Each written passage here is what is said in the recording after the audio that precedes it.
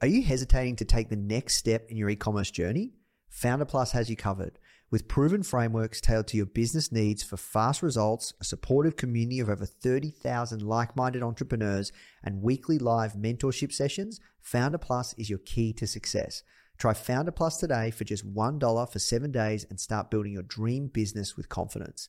You can visit founder.com/start $1 or click the link in the description to claim your trial.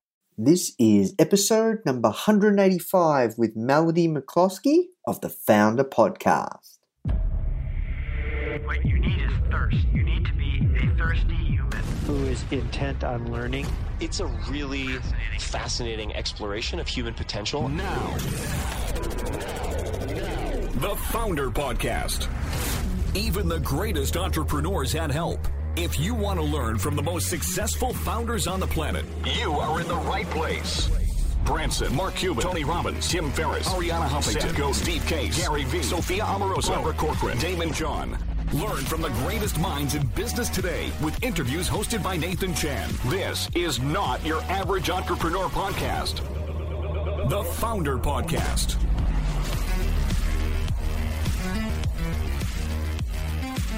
Hey guys, thank you so much for tuning in. Before we start today's episode, I just want to let you know that our goal at Founder is to help entrepreneurs succeed however we can by giving away high quality content in the form of interviews, blog posts, podcasts, YouTube videos, you name it. We put out so much content to help you.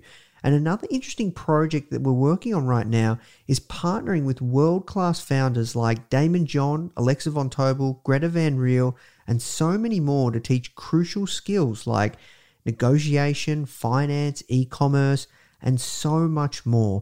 So if you'd like to get access to these free trainings with founders like this, which is 100% free, just go to founder.com/free. Okay, so now let's talk about today's episode. Hello and welcome to another episode of the Founder Podcast. My name is Nathan Chan and I'm coming to you from Melbourne, Australia, hometown, homegrown. First of all, I just want to apologize for this recording. Maybe the sound's a little off, a little ghetto. I don't know what happened. I bought one of those new iMacs and I don't know, it just all of a sudden today just died and now it won't come back on. So I'm actually stuck using my laptop. Because, with Mac, there's so many different connections and stuff. I can't seem to connect my special, professional microphone to my laptop, but I've got to record this so I can get this to you guys on time. We're closing in on, 200 episodes and we've released, a new episode every single Thursday, Thursday night, Australia time to you guys for a long time, right? Every single week. And I can't miss this, obviously. So I hope that this sounds okay. I'm going to keep it short and sweet. Working on some big stuff at the moment. Just really going deep. We're really going deep on optimizing what we've kind of produced right now, our existing content, our existing products. And as I said to you guys, we're launching 12 courses this year, so we've got a lot to do. But the focus of this quarter is just optimizing and taking stock with what we have. And we've got a lot of cool stuff in store for you guys right now. We're pitching teachers for courses, which is really, really exciting. You can probably expect some sort of announcement if you are in our email newsletter, where we'll probably be looking for some certain teachers for certain things. But anyways, guys, let's talk about today's guest. Her name's Melody McCloskey, and she's the founder of a company called StyleSeat. Now, what I find interesting is, this is a massive, massive company. And what I find interesting is essentially how she had to make a pivot and change the business model of the brand, where she kind of opted, I guess, for, she's based out of Silicon Valley, and she kind of opted for the more, I guess, unconventional approach to building a business, because she was looking at, building a massive kind of marketplace, but then kind of decided to make a really interesting pivot. So, lots of gold was shared around acquisition, business models, validation. And, I think it's, one thing we don't really talk about, it's very difficult to find that ultimate scalable business model. Even a founder, to be honest, we haven't 100% locked it down. We will, and we have a strong hypothesis and vision and focus we're working towards, building this course platform with eventually hundreds of courses, like next level courses, kind of like, the Lynda for entrepreneurs, lynda.com, or, a Coursera.com, purely focused on founders, really high level, next level courses. But, we haven't hit that yet. So, we're still kind of seeking, and, we've been running the business for almost 5 years, which is crazy, right? It's just another adjacent product that we look to add, but it's going to be a core, very, very core part of Founder. So let's not digress. Melody shares a ton of gold around her unconventional approach to building her business and StyleSeat success. So guys, if you want to learn more on how to make sure you're on the right track, really understanding your business model, and really understanding how to make those hard calls, you're going to love this episode. So that's it from me. Now let's jump into the show. The first question that I ask everyone that we speak to is, how did you get your job? That's a great question. I got my job because I hired myself. I had a regular job at a regular company. I worked at a television network that was started by Al Gore, very, very small, called Current TV. And while I was there, I was working on things like deals with partners and growing the department and hiring and growing revenue and driving growth, and pulling really long hours. And one day I realized, wait a second, I'm working until 11 p.m. every day for someone else. I should be doing this for myself. So after I made that realization, I spent a long time thinking about starting a company and what I wanted to do. And I actually started StyleSeat in my spare time and on weekends. Yeah, wow. And StyleSeat, it's how can I say this? It's a very, very large marketplace. Can you kind of give our audience, for those of everyone listening that hasn't heard of StyleSeat and the market traction, are you able to give some numbers and share just how far you've grown it? Sure. So quickly, we do two things. We are business tools for independent beauty professionals. So hairstylists, makeup artists, nail artists. We give them software to run their entire business, soup to nuts, and let them focus on their client and their art and their skills. And then on the other side, we're also a destination for consumers to search, book appointments, and pay for visiting these beauty professionals. So we launched in 2011, and since then we've powered over $3.5 billion in revenue for our businesses. We've booked over 75 million appointments, and we're in 82% of the U.S. And I think the most interesting part of that is that we are 100% organic. So we don't really have a marketing team. We have no sales. It's a matter of, professionals coming to us, hearing about our products from other professionals, signing up, and the same thing on the consumer side. So it's been really incredible to see such growth come out of a love for the product and a need for it. Yeah, wow. That's crazy. So how big is your team right now, and what does it mainly consist of? Developers and support? We are small because I have learned that I really love a small company a lot more than I like bigger companies. We're about 50% developers and 50% product and support and, social media. So we have a teeny tiny marketing element, but it's mostly engineers. Got you. And when you say small, can you tell us, I'm curious because you guys are based out of San Francisco, small could be 100 people or yeah, I'm curious. Yeah, we have around 40 people. Yeah, okay. And when you say, I just want to delve a little deeper on that. When you say you prefer smaller teams, can you tell us more about that? Well, our revenue could support a bigger team, but what I've learned is that bigger teams are not necessarily better. I mean, it really comes down to preference, right? As a founder, there's, I think, traditionally been a habit in Silicon Valley to sort of say, oh yeah, my company, we have this many people. And that's sort of a measure of how good your company is, right? How big you've been able to grow the headcount. And what I've realized is there are huge benefits to having really small teams. It's a preference of mine. I like being able to know every single person and run over to them and have a really great personal relationship with everyone on my team. I find that the closer relationship the CEO has with the different people, the more honesty and transparency you can have, the more efficient communication is. There's so many benefits. As you get bigger, you're doing less of the people stuff and you're sort of much more separated from the products and the decisions, and HR becomes a bigger issue and legal and things like that. And I've just found I really like to spend my time focusing on the product and our customers and like working hands-on with the team. Okay, that makes sense. Because, it's an interesting statement. I never really heard anyone say that before, because usually you think to yourself, and I don't know, this is just me from my own experiences, that you usually think to yourself, well, growth, you want to grow, and if you don't want to hire more people, you want to keep the team relatively small. It's usually by choice because of limitations of capital or growth limitations at that point in time. But you're saying that you've strategically tried to keep the team relatively contained and small, and small in your eyes, right? Your perception, and for the specific reason around operations, right? Like operationally, and just how the kind of, I guess, like the kind of way that you want to lead and grow the company yourself.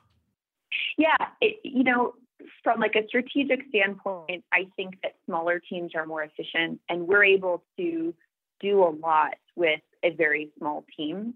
Growing a team, growing your engineers, for example, does not mean that you're going to get more product out the door. So I really like deeply challenging my team to be more efficient on a regular basis. We do a lot of things that are very different from other companies in Silicon Valley. We are 50% female. I have an all-female executive team. Most of the people on my board are female. And I think because we are different than what is standard, we think about things completely differently and we do things differently. And it's more important to be really efficient and super close to our customer and to have a lot more money in the bank than sort of spend it on people and sort of feel like we have a big business. So I don't think that there's any right or wrong, by the way. I think it really comes down to preference and team and culture, and this just happens to be ours. Yeah, no, that's interesting. I'd love for you to share, like, what are some other things that you guys are doing different to, I guess, traditional Silicon Valley that's working for you guys out of preferences of culture, team, strategy? I'm really curious. It's hard to say because I don't spend too much time looking at what other people are doing. Like, people are always like, oh, what are the hottest companies that are coming out? And I'm like, I am having so much fun running my business. I know it incredibly deeply, and anything relating to it, I'm there and our customer, but I'm not like hanging out on TechCrunch, for example, and like looking up tech trends. I would also say it's funny because I'll talk to other people in Silicon Valley and they'll say things like, oh, you haven't, it's been a couple years since our last fundraise. And people will say, oh, are you doing okay? Because of that.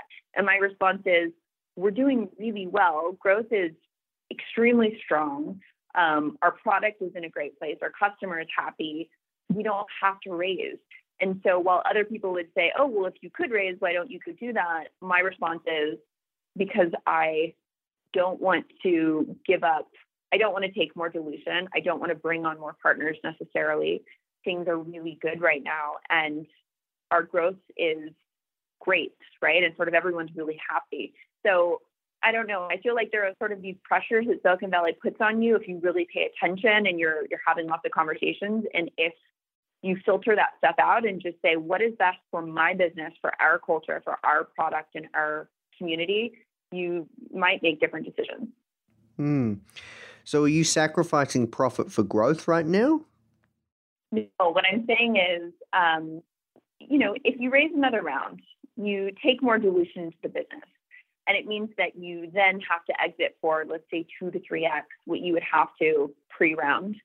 And the tendency in Silicon Valley is to raise as much as you possibly can and to grow as fast as you possibly can. The challenge, though, is that if you raise a bunch of money, you have to go spend that money. You experiment with a number of different marketing channels. There's this pressure to kind of throw money around to grow more quickly. And I have been very adamant around, we've raised $40 million. It's not like we haven't raised very much, but I've been very adamant around not falling into that.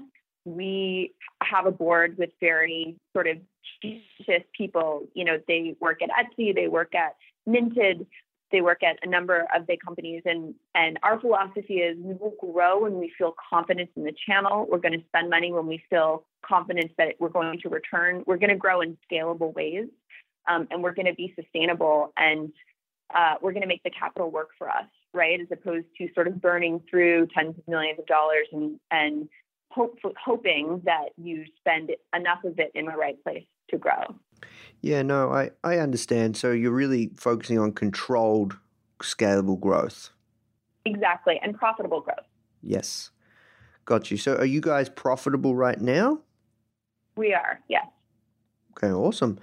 And I'm really curious as well, when it comes to, the tools that you provide and the marketplace, is that difficult because you don't have a singular product focus? Do you mean because we're a marketplace that we don't have a singular focus? Yeah, but you also provide the tools, right, for hairdressers and beauty places and stuff like that for them to run their business. Yeah, so it's interesting. I mean, as far as the public is concerned, StyleSeat is a consumer-facing product where anyone can go and search for haircut in their city. They can find, dozens or hundreds of professionals they can book and pay from their phone. But actually, internally, our DNA is only at least 95% around the professional. So we consider ourselves to be a business tool for beauty professionals. We live and breathe their needs. And all we are trying to do every single day is provide them with value so that they can be more successful and be better business owners. So while it might seem like we do a lot of things, the DNA of the business, the thing that we think about every day when we come into the office is how can we help more professionals in the beauty space run and grow their business. Got you. So from the two-sided marketplace side, you're mainly focused on, or you're saying like your biggest focus is looking after the hairstylists and beauty professionals more than the consumer, well, in terms of focus on products. Yes. Absolutely. Absolutely. And I'll tell you, our community is 75% women. So they're female business owners. They're in 82% of U.S. cities. They're very much, one of the reasons why I started this company is because I love helping the underdog, right? And when you think about people that choose to start their own companies, it's risky. There's all these things that are barriers. And there's so many reasons why not to do that, but they want to build their lives around doing something that they love and they want to help other people.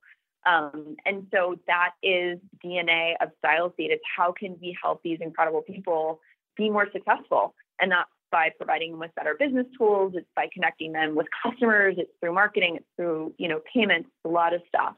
But that's really the DNA of who we are. Okay, I see. And, one thing I will tell you is it's hard for local businesses. Like these local brick and mortar stores and businesses, they're doing it tough. Do you agree, or what are your thoughts? It is incredibly hard because if you think about a beauty professional, right? Number one, they're artists. They are creatives at heart. They love their customers. They love their art. They're incredibly talented. But starting a company, 95% of it is business fundamentals. It's finding an accountant, building a website, thinking about marketing. What's your referral program? How do you price your services? What's your marketing, to growth philosophy? It's things that are not creative innately. And so it is incredibly hard for someone who's really gifted on the creative side to also do that other stuff. which is why, we're automating all of that. We're letting the robots deal with so much of that and allowing them to just think about their customers and what they do best. And I think there's tremendous freedom that's created in that. And there's also, our professionals double their revenue in the first 15 months of being on the platform. Yeah, wow. And that's because of the tools that you guys provide and the level of and connecting people through the marketplace. Yeah, exactly. I mean, so many small businesses in America are still being run via pen and paper. They're tracking their client information that way, their schedules. And so we do really basic things that have tremendous impact. We remind our clients when it's time to book again. Over 50% of appointments are booked outside of office hours. They're booked like in the middle of the night. And if you miss those appointments, that client might not call back again for another week or two, right? Which means over the course of the year, you're missing out on, 4-6 appointments, which is significant revenue for customers. So it's things like just making it seamless for these businesses to connect with their customers, to grow, to do their taxes, to understand their business metrics, and to market to new customers. And all of that stuff added up has tremendous impact. I see. And I'd like to switch gears. Talk to me around the internals of, running a company the size of StyleSeat and the traction that you guys have. What are some of the challenges that you're facing right now around just growing it? That's a really great question. I feel like, the vision for the business and the overall vision for the product has almost not changed since we've started. It really hasn't, which has been very interesting because I didn't think that would be the case. I feel, though, like the biggest challenge for the business changes every month. I'll give you an example. So we, for a little while, were experimenting with business models. This was before we really scaled revenue. We were making revenue, but it was time to sort of double down on a certain model, and we were experimenting with a few. For example, we could charge a monthly fee to our stylists. We could charge a transaction fee for all the dollars that are crossing our platform, which are, over $1.5 billion per year.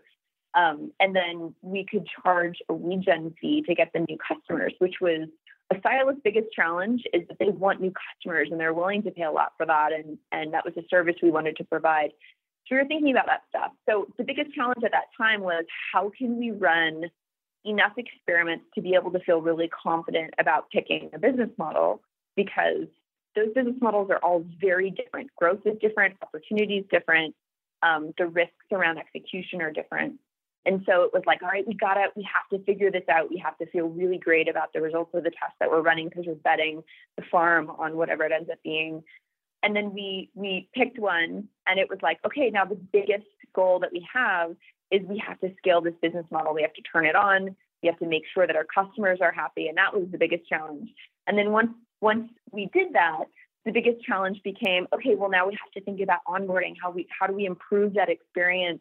We haven't thought about this in a while because we've grown 100% organically, and it's been so strong that we haven't really had to. And so we fixed that. And then it becomes, okay, well, how do we think about growth and really meaningfully growing, like doubling, tripling, quadrupling the growth of the business? And so that's kind of what we're thinking about now. So it feels like every quarter, maybe there's a huge initiative that we're running. There's so many more that I can think of, but it changes consistently. And I think as a CEO, you have to really focus on understanding your business deeply and focusing yourself and the team on the right challenges and addressing them in the right way. And when it comes to those, quarterly focuses, is that more reactive or is it planned? I know I'm making it sound really reactive. It is planned. So you have to react to things as they come. If the data isn't what you thought it was, if something doesn't go as planned, you have to react to that. But generally, my job is to understand the state of the union and to predict and drive the team where we need things to go. And so I'll lay out for the year, here's the themes for each of the quarters. We're going to kick this off in Q1. We're going to really scale it and grow that initiative in Q2, Q3. We're going to move on to the next phase. So that's what I really love, actually, planning and predicting. And I love being proven wrong. We're a very, very data-driven organization. Yeah, all of this stuff is like my most favorite thing. Awesome. You got me really curious around, how you said you were testing different business models. Like, that is scary. Like, how do you, because you've got, all these people and using your platform. I'm really curious, like, how did you know which was the right one, which would be the right pathway, and how much data, like what kind of rule of thumb did you use to say, yes, all right, this is the model, this is the perfect model, this is what's going to make the business work the best for us, what we're looking for? How did you know? That's a great question. I think it's a combination of gut and data, and in some cases, sleepless nights. Because a couple of years ago, we were at a point where our scale was so large, and we were, for the most part, free for the majority of our customers. And so I always knew that we would be able to identify a business model. It was more of vetting which ones are the right ones. But there's also tremendous, fear isn't the right word, but like, you have to really be methodical about identifying and feeling good about what choice you make, because, that's a decision that takes the company to the right or to the left. And there's tremendous ramifications for your team, for your investors, for your community, for the future of the company. So these are things you have to take very, very seriously. For example, I wanted to, in the beginning, what I was so excited about with this industry is that I wanted to think through, is there an opportunity for us to really fill the schedules of our stylists, to drive them new customers through innovative ways, and to help them grow their business that way?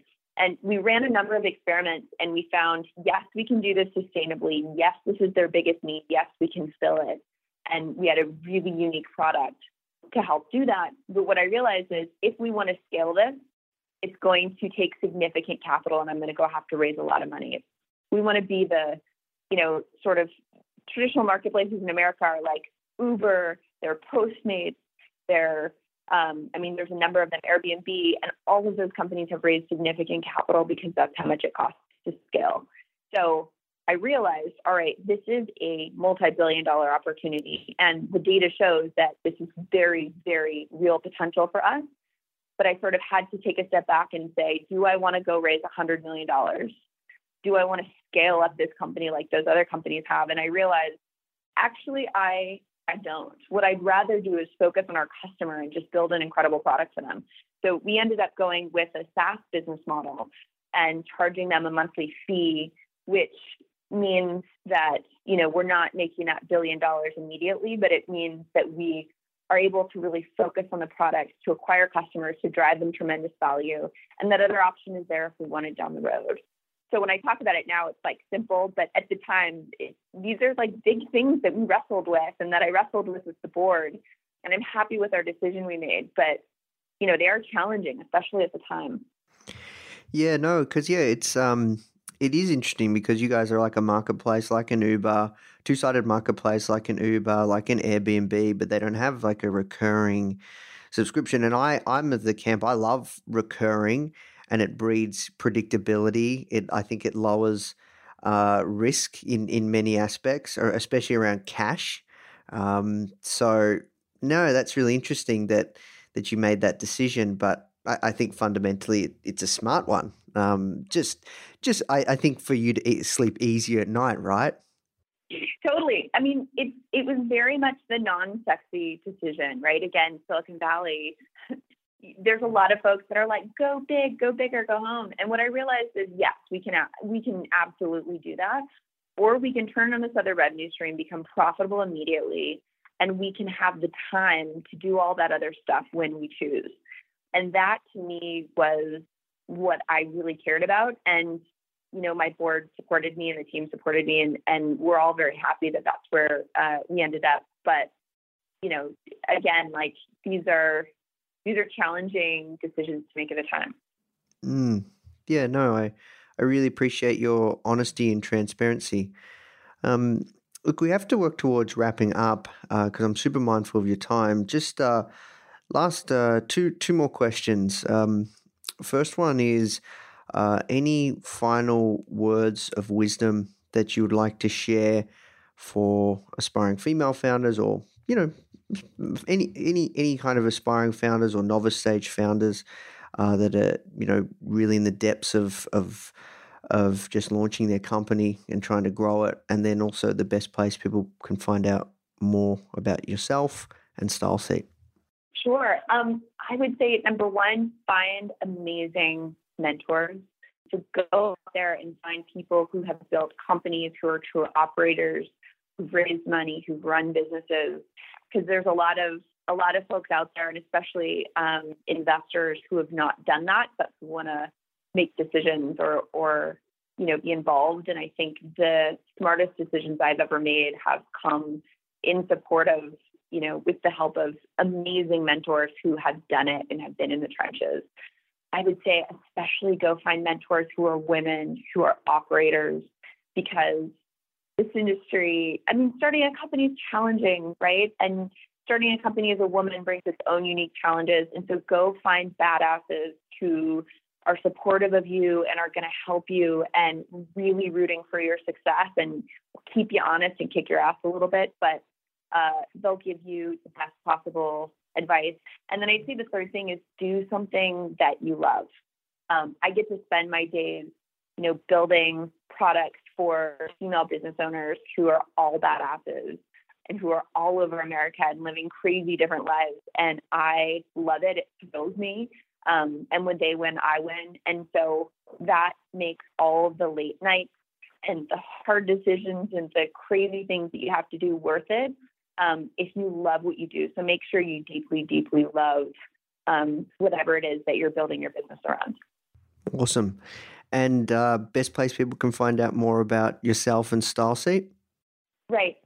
So StyleSeat, StyleSeat.com. You can also go and download our app in the App Store. And then for me, I don't know, my Instagram is @Melody, probably the best way to find information about me. I don't really use Twitter that much anymore, so that's probably where the good stuff's at. Awesome. Well, look, thank you so much for your time, Melody. It was great chatting with you, and I hope you have a fantastic new year. Thank you. You too. And gosh, I hope 2018 is great. I think it's going to be great. Yeah, me too. Hey guys, I hope you enjoyed this interview.